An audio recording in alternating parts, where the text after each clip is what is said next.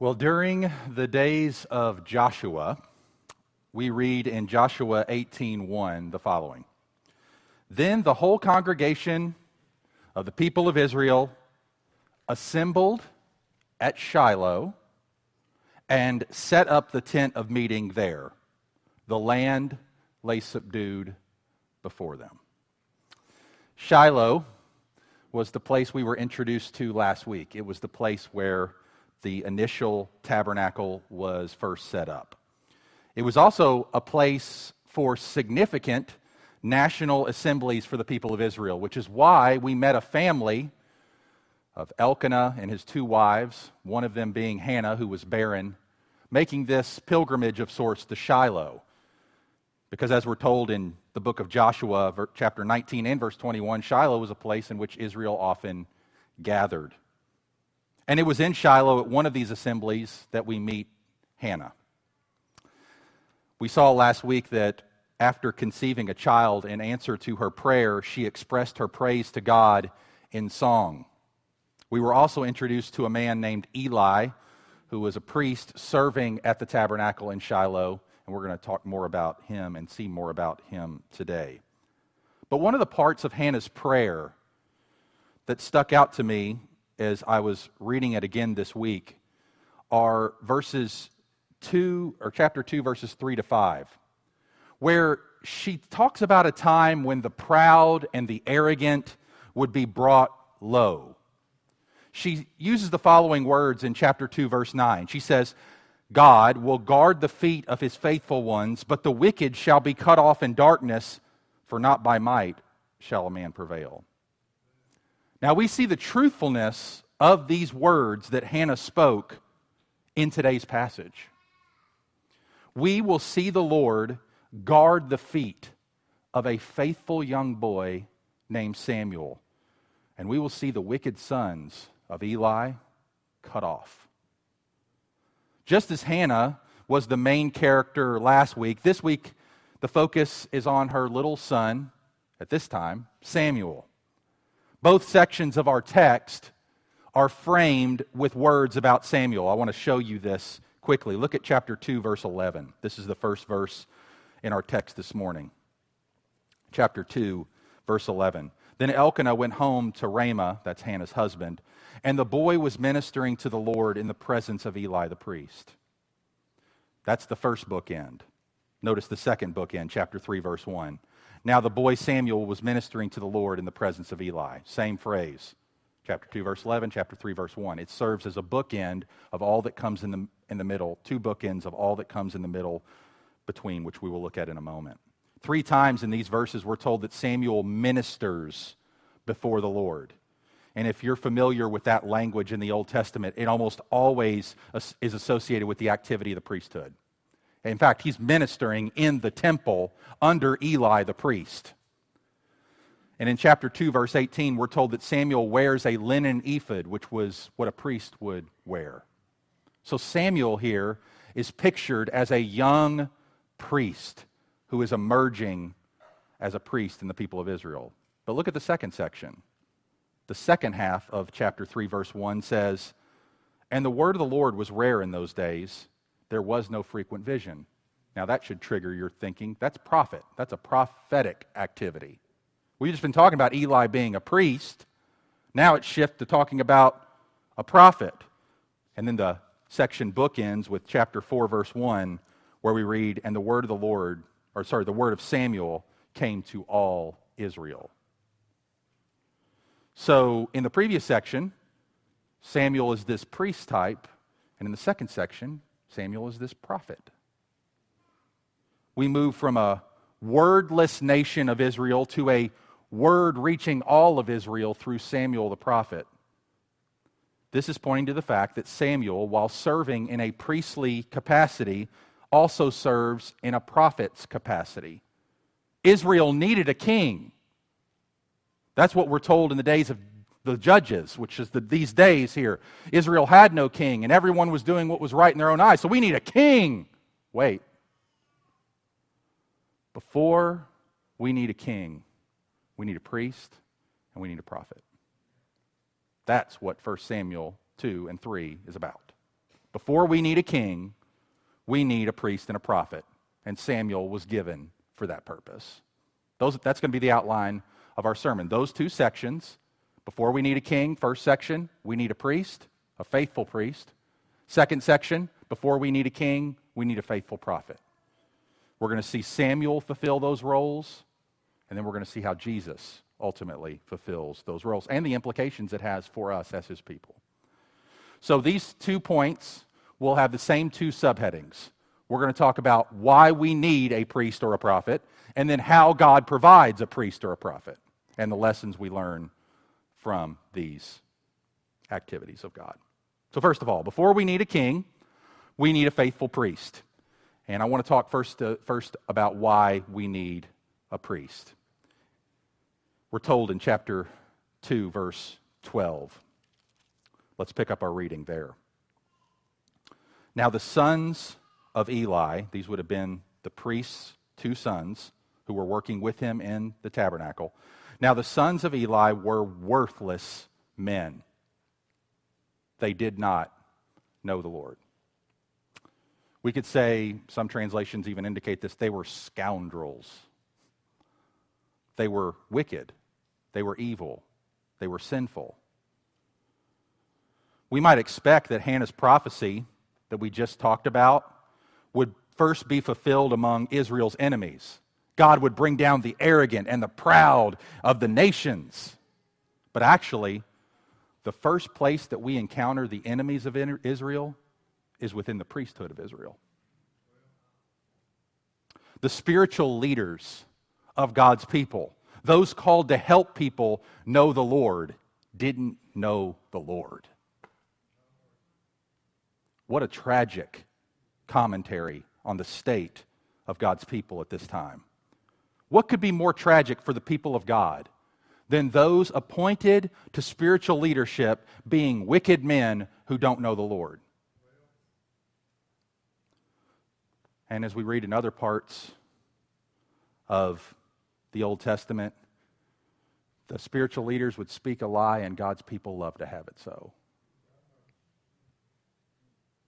So what are the ways their worthlessness is being displayed? Why is this commentary given to the sons of Eli? How are they manifesting that they don't know the Lord? Well, the text gives us 2 specific ways. The first is sacrificial immorality in terms of their task, what they're doing in the tabernacle. And the second is sexual immorality, which is what they're doing personally with their own bodies. So let's look at each one of those in turn. First of all, sacrificial immorality. Look at verse 13 and 14 of chapter 2. The custom of the priests with the people was that when any man offered sacrifice, the priest's servant would come while the meat was boiling with a 3-pronged fork in his hand, and he would thrust it into the pan or kettle or cauldron or pot.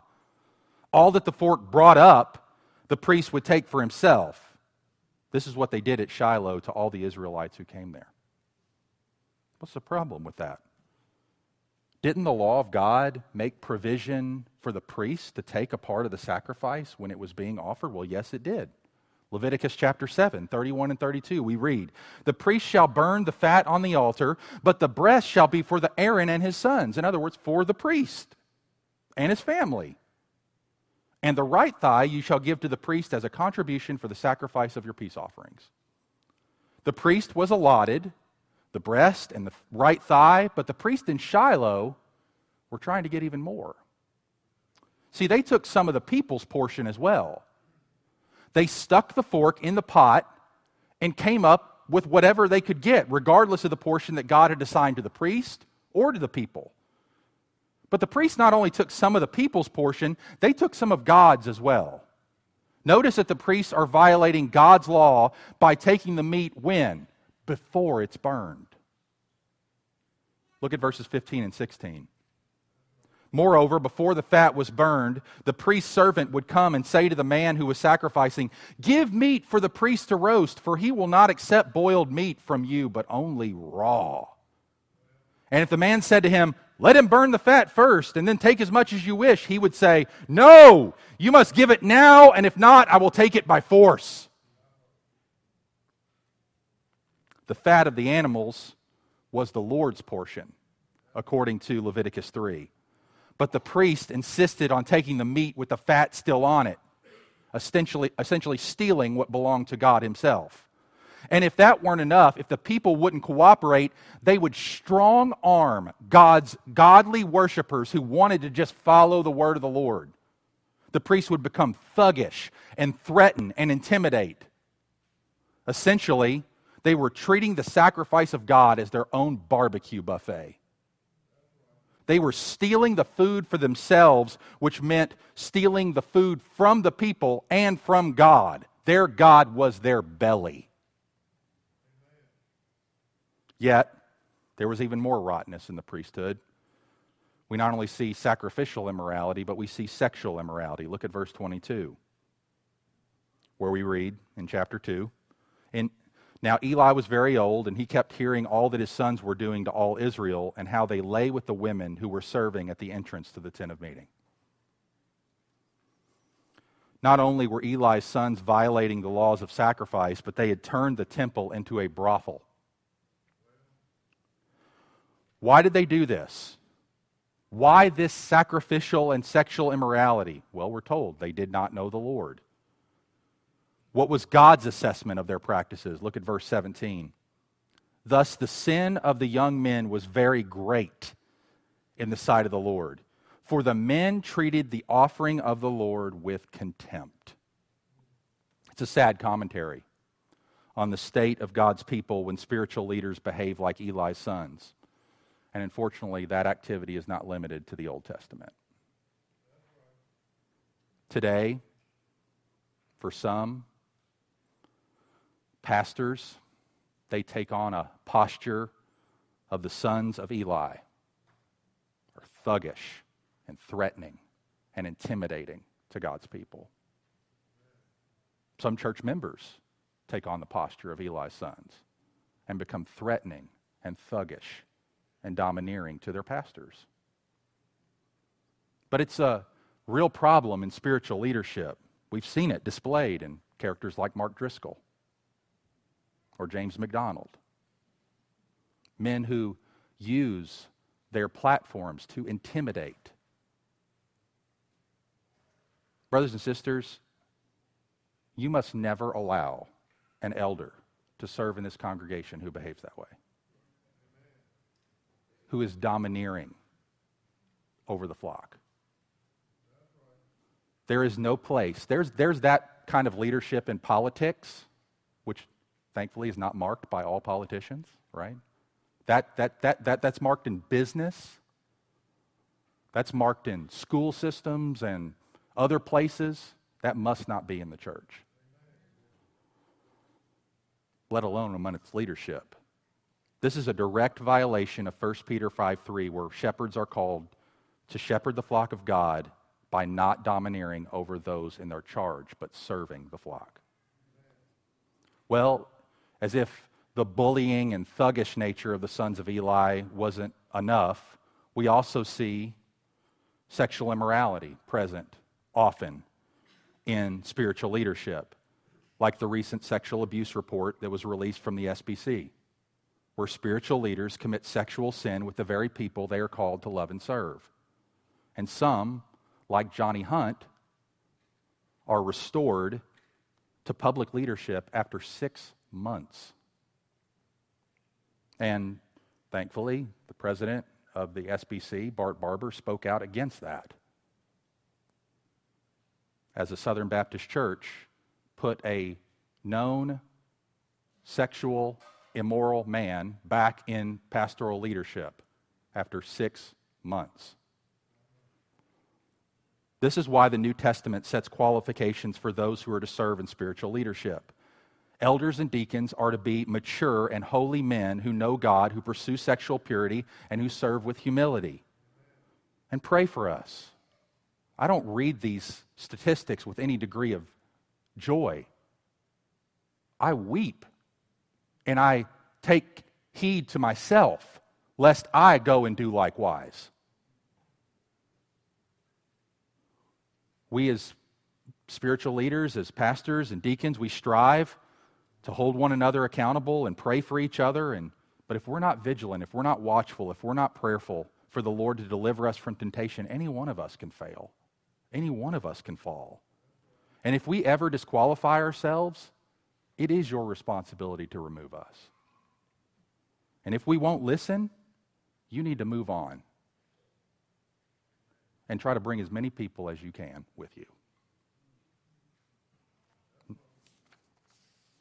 That's the priesthood and what the conditions were in the state of Israel at the time. That's the bad news, but here's the good news. How God provides a priest. In the middle of this sacrificial and sexual mess, God is at work, and He always is. Never forget that either. It's too easy for Christians today to see sin in the church and give up on the church. Christians don't behave that way, brothers and sisters. They don't give up on the church until Jesus gives up on the church. And He's not given up on the people of Israel here, and we must not give up on the church either. First of all, notice what God's doing as He provides a priest. First of all, in the work of judgment on the present priesthood. He's not ignoring what the sons of Eli are doing. Hophni and Phinehas are their names. And they're turning the tabernacle of God into a place where sin was committed instead of sin being confessed. But God's not overlooking it. Look at chapter 2, verses 23 to 25. And He said to them, "Why do you do such things? For I hear of your evil dealings from all these people." This is Eli talking to his sons. "No, my sons, it is no good report that I hear the people of the Lord spreading abroad. If someone sins against a man, God will mediate for him. But if someone sins against the Lord, who can intercede for him?" But they would not listen to the voice of their father, for it was the will of the Lord to put them to death. God's not overlooking the sin in Eli's house. Eli tried to warn them of their danger, but notice what we read. The boys would not listen to the voice of their father, for it was the will of the Lord to put them to death. Notice what this text does not say. It does not say that the reason the Lord had decided to put Hophni and Phinehas to death was because they didn't listen to Eli. They didn't listen to Eli because the Lord had already determined to put them to death for their sin. The sons' resistance to their father was not the rationale of God's judgment. It was the evidence of God's judgment. This is fearful. The text is teaching that the sons of Eli were so firm in their rebellion that God eventually confirmed them in it. So much so that they remained utterly spiritually unmoved by the warning of God's judgment and the pleas for repentance that came through Eli.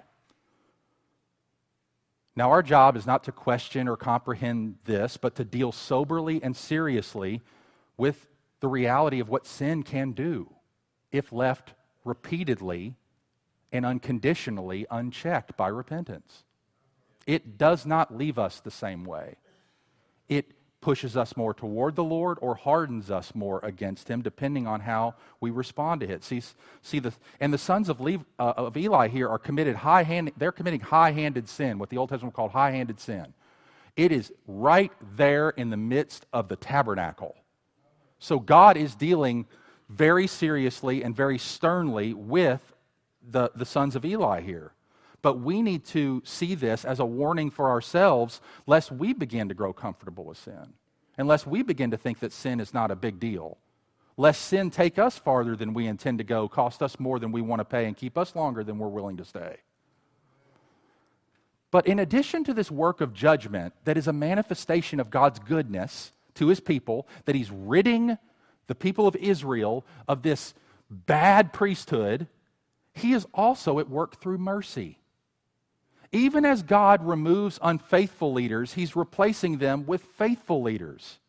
Ezekiel 34:10, we read the following. "Thus says the Lord God, behold, I am against the shepherds, and I will require my sheep at their hand and put a stop to their feeding the sheep." Praise the Lord that He puts a stop to unfaithful shepherds. Either He puts a stop to it by turning the ears of the sheep away from those shepherds, or He does something to the shepherds. He works in the sheep or He works in the shepherd. If the shepherd won't listen, the sheep will. No longer, Ezekiel says, shall the shepherds feed themselves. I will rescue my sheep from their mouths, that they may not be food for them. Praise the Lord. Jeremiah 3:15, and I will give you shepherds after my own heart, who will feed you with knowledge and understanding. Praise God that the vast majority of the pastors I know and the people that are serving in churches faithfully across our own community and around our nation, around the world, are men prophesied by Jeremiah 3:15. They're just wanting to feed and care for God's sheep. They're not the ones that get podcasted about. They're not the ones that end up on the news. And we need to guard ourselves from that, because the good reporting isn't happening. The men who are humble and trying to serve aren't getting talked about, because they're just trying to be behind the scenes anyway. They're not trying to get attention for themselves. And that's the vast majority of God's people and the vast majority of shepherds that serve God's people. They're given by the Lord to feed His people, imperfect though they be, repentant sinners though they be, with knowledge and understanding. And even those faithful shepherds who are imperfect shepherds were called under shepherds for a reason.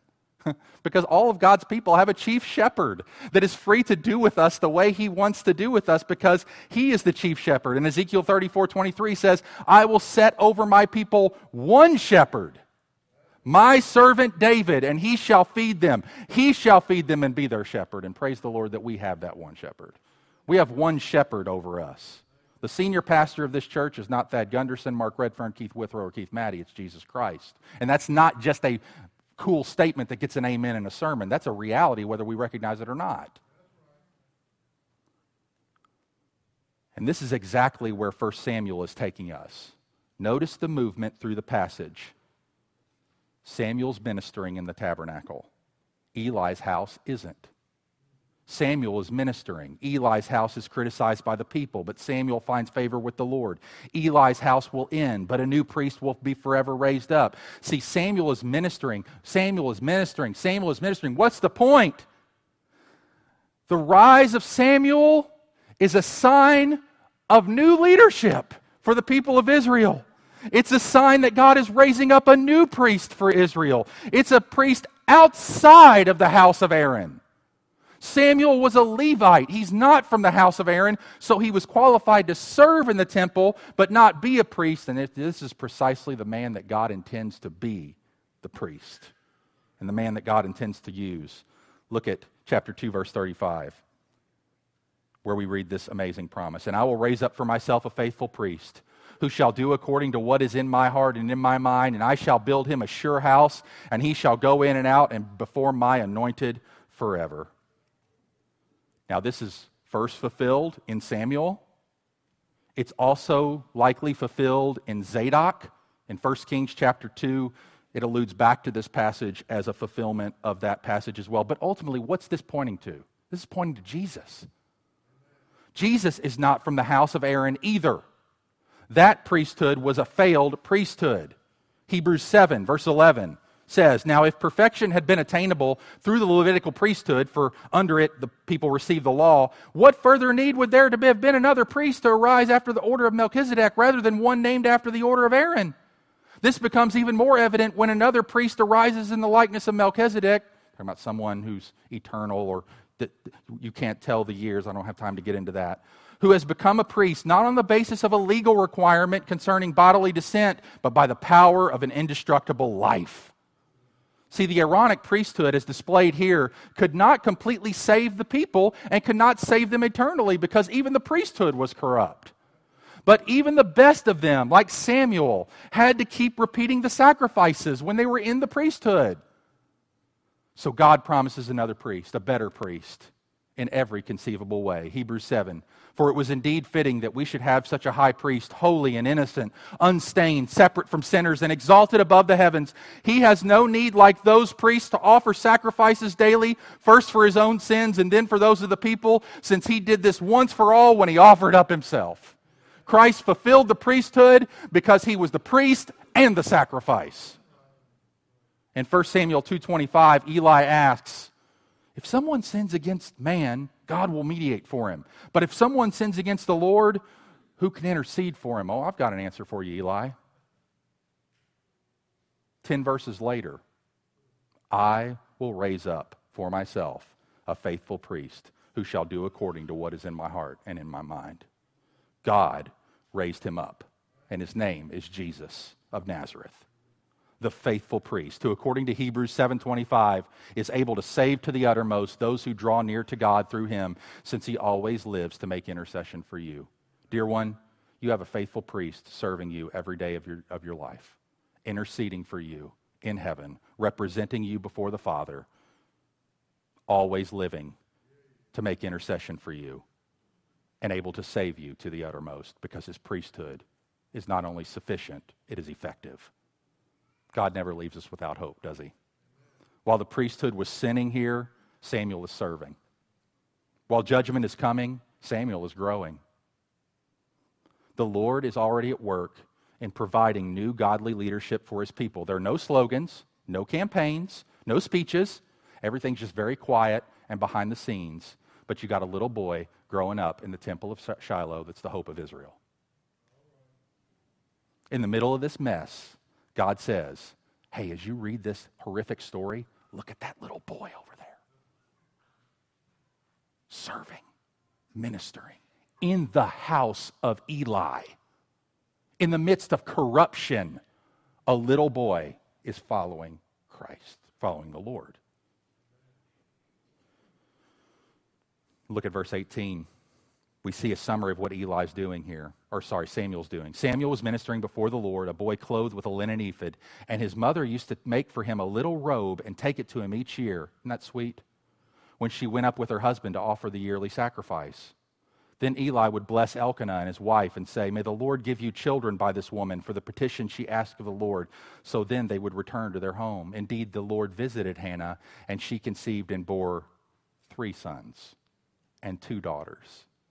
And the boy Samuel grew in the presence of the Lord. Do you see the mercy of God here? All over this passage. Hannah just wanted 1 son. And she sacrificed everything when she had him. She gave him over to the Lord. She knew that she would benefit nothing, get no benefit whatsoever. He's not growing up in her house. He's growing up in the house of Eli. And she's just paying him a yearly visit and dropping off a present. But what did the Lord do for her? Filled her quiver. Gave her children, gave her sons, gave her daughters. Even as Samuel was growing in the presence of the Lord. Hannah would have 5 additional children. Remember, Hannah had asked for Samuel, but she reserved the giving of that child exclusively to the Lord. And even as even as Hannah gave 1 son to the Lord responded by giving this barren woman 5 more children. This is vintage God. God will never be outgiven. God notices your sacrifices for him, and he will never not reward you. In this time, Jesus says, and in the age to come, eternal life. He will never, ever be outgiven. Your sacrifices are not in vain. He will provide. God rewards us beyond any sacrifices we make for him because he is the great giver. This is the way God works. His best work isn't flashy, it isn't noisy, it isn't dramatic. We should not become too discouraged over the Hophni and Phinehas's that we see, as long as we see little Samuel walking around the temple of Shiloh and the pitter-patter of his little feet leading us directly to Jesus. As we read in chapter 2, verse 26, now the boy Samuel continued to grow both in wisdom and stature and in favor with God and also with man. I heard that verse somewhere before. And you would know it, I hope. Luke 2:52. The same verses are applied to Jesus as the new little Samuel emerges as a 12-year-old, hanging with the leaders of Israel, asking them questions, fulfilling the role that Samuel first did. Jesus increased in wisdom and stature and in favor with God and man. And brothers and sisters, we are priests as well. The priesthood is done away with in one sense, in the Old Testament sense, but the priesthood is not gone. We are the priesthood. 1 Peter 2:9, we are called to represent the Lord in every area of life as his kingdom of priests, making known the excellencies of him who have called us out of darkness into his marvelous light. You have the name of a priest on you as a child of God, and we need to hold that in right esteem and live according to it, as we've been branded with the name of our King. That's the first point. Before we need a king, we need a faithful priest. We saw how and why we need one and how God provided one. Second, before we need a king, we need a faithful prophet. This will be a little bit shorter than the first point. So why do we need a faithful prophet? Well, the main reason we need a faithful prophet, as we look back at the people of Israel here, is because they didn't have one. At least not in those days. And immediately we are told that Eli wasn't going to offer much help in that regard. Look again at chapter 3, verses 1 and 2. Now the boy Samuel was ministering to the Lord in the presence of Eli, and the word of the Lord was rare in those days. There was no frequent vision. At that time, Eli, whose eyesight had begun to grow dim so that he could not see, was lying down in his own place. That's not encouraging. It starts with encouragement. Samuel's ministering, and then there's a promise. The word of the Lord, or there's a statement of fact that the word of the Lord was rare in those days. At that time, Eli was growing old. So it's communicating something. There's a transition here. But why was there no prophet in Israel at this time? We're not told here. Why did God's people not have fresh revelation from the Lord through the prophets? Well, it was in part because his people had refused to listen to the word that he had given them. We see this in the example of Hophni and Phinehas.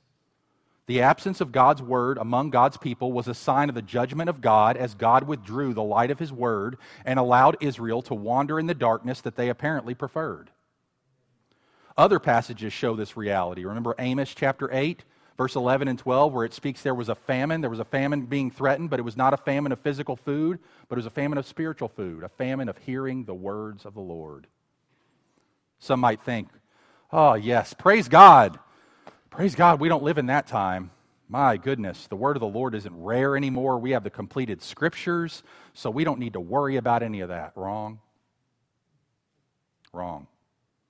There can be a famine of hearing the word of the Lord because it's not being given, and there can be a famine of hearing the word of the Lord because it's not being heard.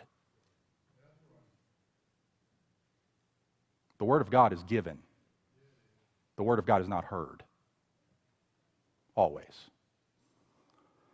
And there's a famine. I was reading another article this week about the growing biblical illiteracy. You've surely seen it, you've encountered it, you've experienced it, no doubt. I have too. But here's the truth, that unless we as God's people are given ears to hear, the word of God remains rare among the people of God. We may have the scriptures, but we refuse to read them. We refuse to hear them. We refuse to listen to them. We refuse to obey them. And in that sense, the word of God is rare. Starvation may come from the absence of food, but starvation can come through a lack of appetite as well. Do you have an appetite for the word of God? Brothers and sisters, if we don't, we need to get in it. You don't have to have an appetite to get into the Word of God. I rarely do. But when I do, my hunger grows. And I know, no doubt you've experienced that as well.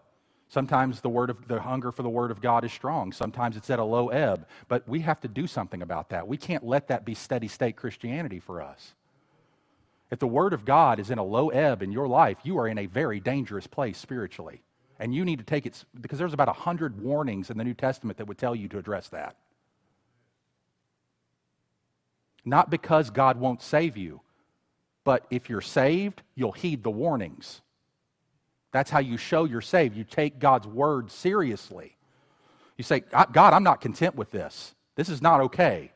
It's not okay for me to hunger more for breakfast than Bible. It's not okay. I have to...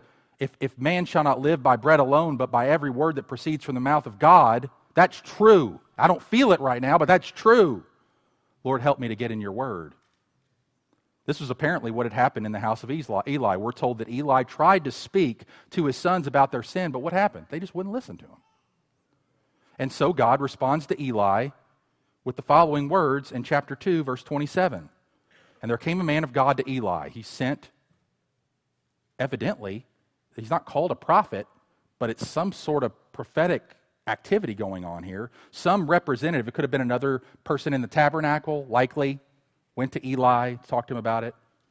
It says, thus says the Lord, did I indeed reveal myself to the house of your father when they were in Egypt subject to the house of Pharaoh? Did I choose him out of the tribes of Israel to be my priest, to go up on my altar, to burn incense, to wear an ephod before me? I gave to the house of your father all my offerings by fire from the people of Israel. Why then do you scorn my sacrifices and my offerings that I commanded for my dwelling, and honor your sons above me by fattening yourselves on the choicest parts of every offering of my people Israel? Therefore the Lord, the God of Israel, declares, I promised that your house and the house of your father should go in and out before me forever. But now the Lord declares, far be it from me, for those who honor me I will honor, and those who despise me shall be lightly esteemed. Behold, the days are coming when I shall cut off your strength and the strength of your father's house, so that there will not be an old man in your house. Then, in distress, you will look with envious eye on all the prosperity that shall be bestowed on Israel, and there shall not be an old man in your house forever. The only one of you whom I shall not cut off from my altar shall be spared to weep his eyes out to grieve his heart, and all the descendants of your house shall die by the sword of men. And this that shall come upon your two sons, Hophni and Phinehas, shall be the sign to you. Both of them shall die on the same day. And we know this is fulfilled because in chapter 3, verse 2, we read, Eli, whose eyesight had begun to grow dim, could not see. God is judging the house of Eli. Now, you say, why is God judging Eli? It was Hophni and Phinehas that were doing the deed. Eli wasn't there participating in that. Hold on, look at chapter 3, verses 12 and 14. Chapter 3, verse 12, on that day I will fulfill against Eli all that I have spoken concerning his house from beginning to end. And I declare to him that I am about to punish his house forever for the iniquity that he knew, because his sons were blaspheming God. And he did not restrain them. Therefore I swear to the house of Eli that the iniquity of Eli's house shall not be atoned for by sacrifice or offering forever. Sobering words. What did Eli fail to do?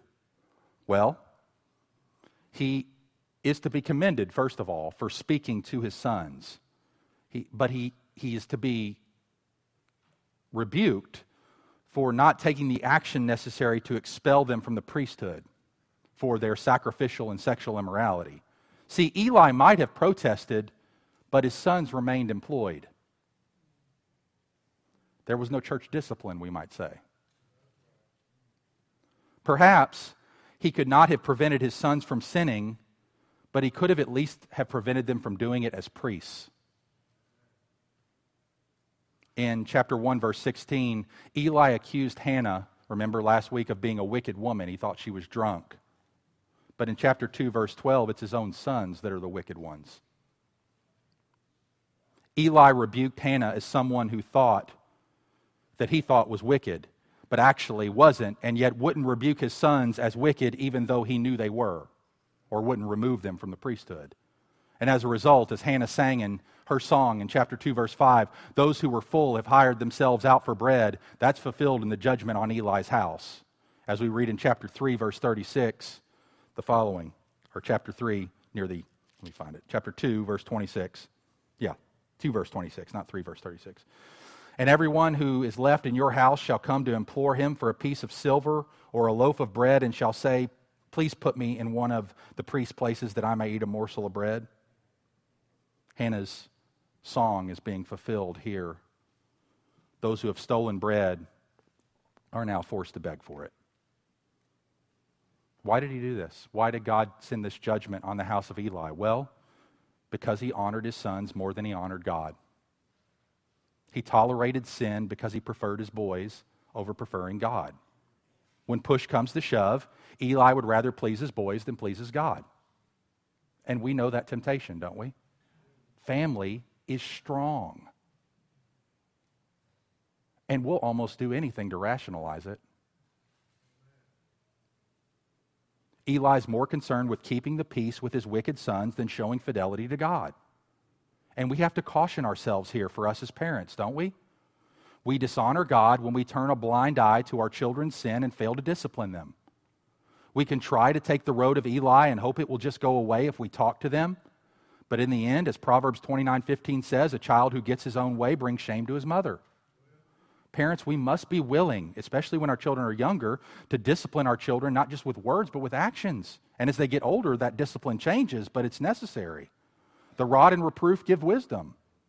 Proverbs 26:3, a whip for the horse, a bridle for the donkey, and a rod for the back of fools. If the donkey is refusing to obey you, if the horse won't go where you want it to go, gentle pleadings and loud rebukes won't motivate it to go differently. The horse and the donkey don't understand that. They understand, you know what they do understand? Pain. Discipline your child where there is hope, and do not set your desire on putting him to death. Proverbs 19:18. See, Eli was responsible for something. He was not responsible for Hophni and Phinehas' sin. He was responsible for his play in it, his endorsement of it. Eli was responsible for his adult children while they were working under his authority in the priesthood. While we can't control or be held responsible for the sins of our children when they're independent, we are responsible for what we do while they are living under our roof and receiving our support. If, like Jonah, they are committed to go to Tarshish, don't pay their fare there. Many parents in our day are providing their adult children with room and board, vehicles, insurance, cell phones, money, in spite of their adult children being sexually immoral, lazy, financially irresponsible, and abusing substances. If we were afraid, with much prayer and wisdom, or we are, to take away their support and, if necessary, remove them from our home, we become the very enablers that Eli was to his sons. Now, a word for children as well. You are responsible to the Lord for you, and you can't blame your parents for how you turn out. They influence you, yes. They shape you in many ways. You make the decisive choices. We see this. Why would God judge Hophni and Phinehas otherwise? Why would he just hold Eli predominantly responsible? He holds them both responsible for the various ways they contributed to sin. God is just. So while Eli was far from a perfect parent and was held responsible for his failure, his sons were held responsible for their actions as well. And I want to remind you of something, dear ones. Samuel was raised in Eli's house too. He didn't have the best Christian upbringing, did he? I don't serve the Lord. My parents, they didn't represent Christ well. This pastor could use that. Could you? Kids, could you? You are responsible for your life before the Lord. And your parents will be held responsible too. And you can ensure that. But never let that eclipse your responsibility either. It's too easy. Parents blame kids, kids blame parents. You stand before God. You stand before God. And that's going to be enough on the day of judgment for all of us. Sobering things, right? But real things this passage teaches us, and real things we need to listen to. But, again, not without hope, and not without great promises from God to enable us to keep these hard commands and do these hard things. For we come finally to how God provides a prophet. Look at this encouraging word we read. Eli's getting older, he's dying, but look at chapter 3, verse 3. The lamp of God had not yet gone out, and Samuel was lying down in the temple of the Lord where the ark of God was. The lamp of God had not yet gone out. And that can be said over all of our lives. The lamp of God has not gone out. And because of Christ's resurrection, it's at high noon. There is great hope in Christ. In verses 4 through 11 and 15 through 18, which I'm not going to read, we read those on the front end of the sermon. But God begins calling Samuel. He speaks to Samuel. And Samuel doesn't understand it. He's a boy. He doesn't understand what's going on. He goes to Eli. Eli says, go back to bed. But finally, after repeated calls, Eli says, this is the word of the Lord. And then Samuel has to do something, right? Samuel has to do something very difficult. He had to do something that Eli wasn't willing to do. Make the hard call. Samuel, as a young boy, goes up and has a really difficult conversation with Eli, because he's the one who's sent to tell Eli, God's bringing your family down. Can you imagine? Put yourself in Samuel's shoes there. Oh, that's hard. But how does Samuel respond, or how does Eli respond? Good. It is the word of the Lord. Let it be done as he's determined. That's a sober moment. But Samuel did it, and Eli received it. Praise God for a faithful prophet. Aren't you faithful? Aren't you thankful when somebody will tell you the hard thing that you know you need to hear? I don't like it. I generally like to be a go-along, get-along guy. I don't like having to look my people I love in the eye and share hard things like this, but I would not be faithful if I didn't. And I have a charge to keep and a God to stand before one day. And I don't want him to be, you pull punches, Mark. These are my people. I love them. They need to hear these things. Don't you dare, don't soften that. I feel that every single week of my life.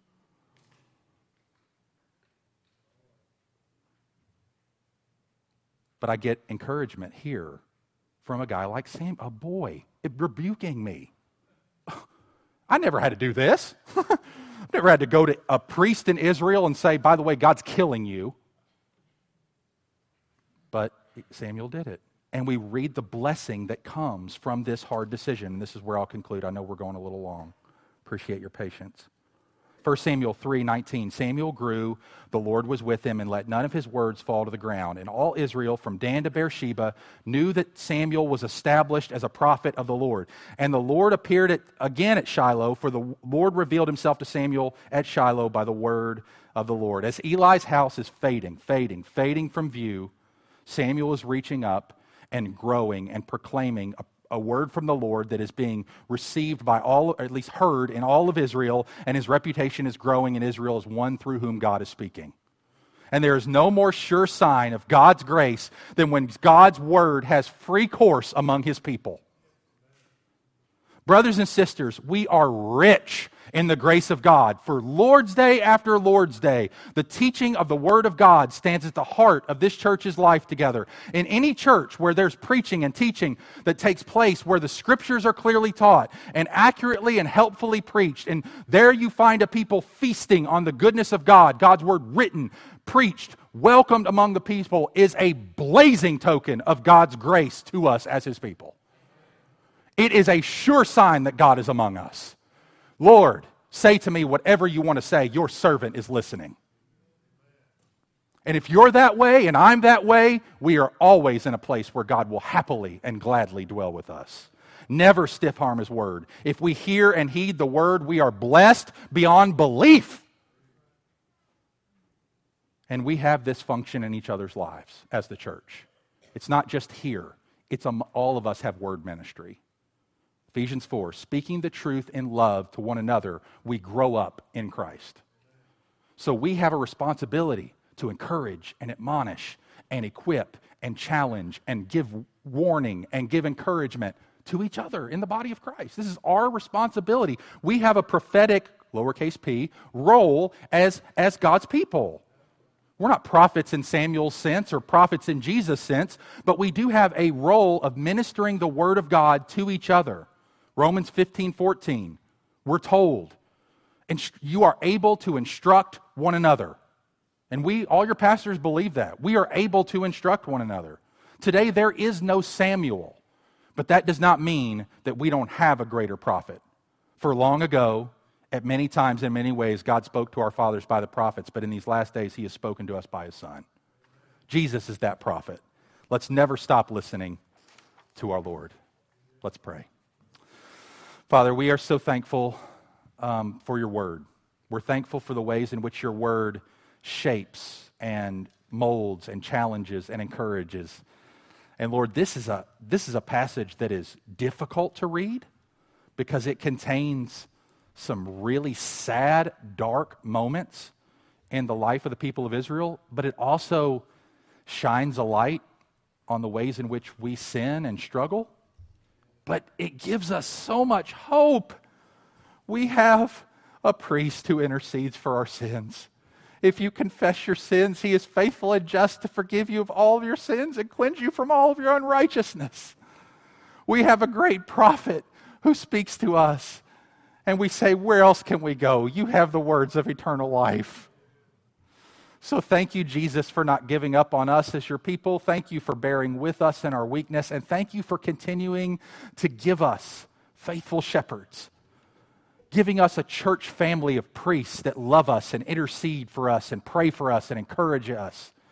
Give us gifts beyond our blessings, all of our sacrifices, blessing us beyond everything we could ever imagine in certain ways.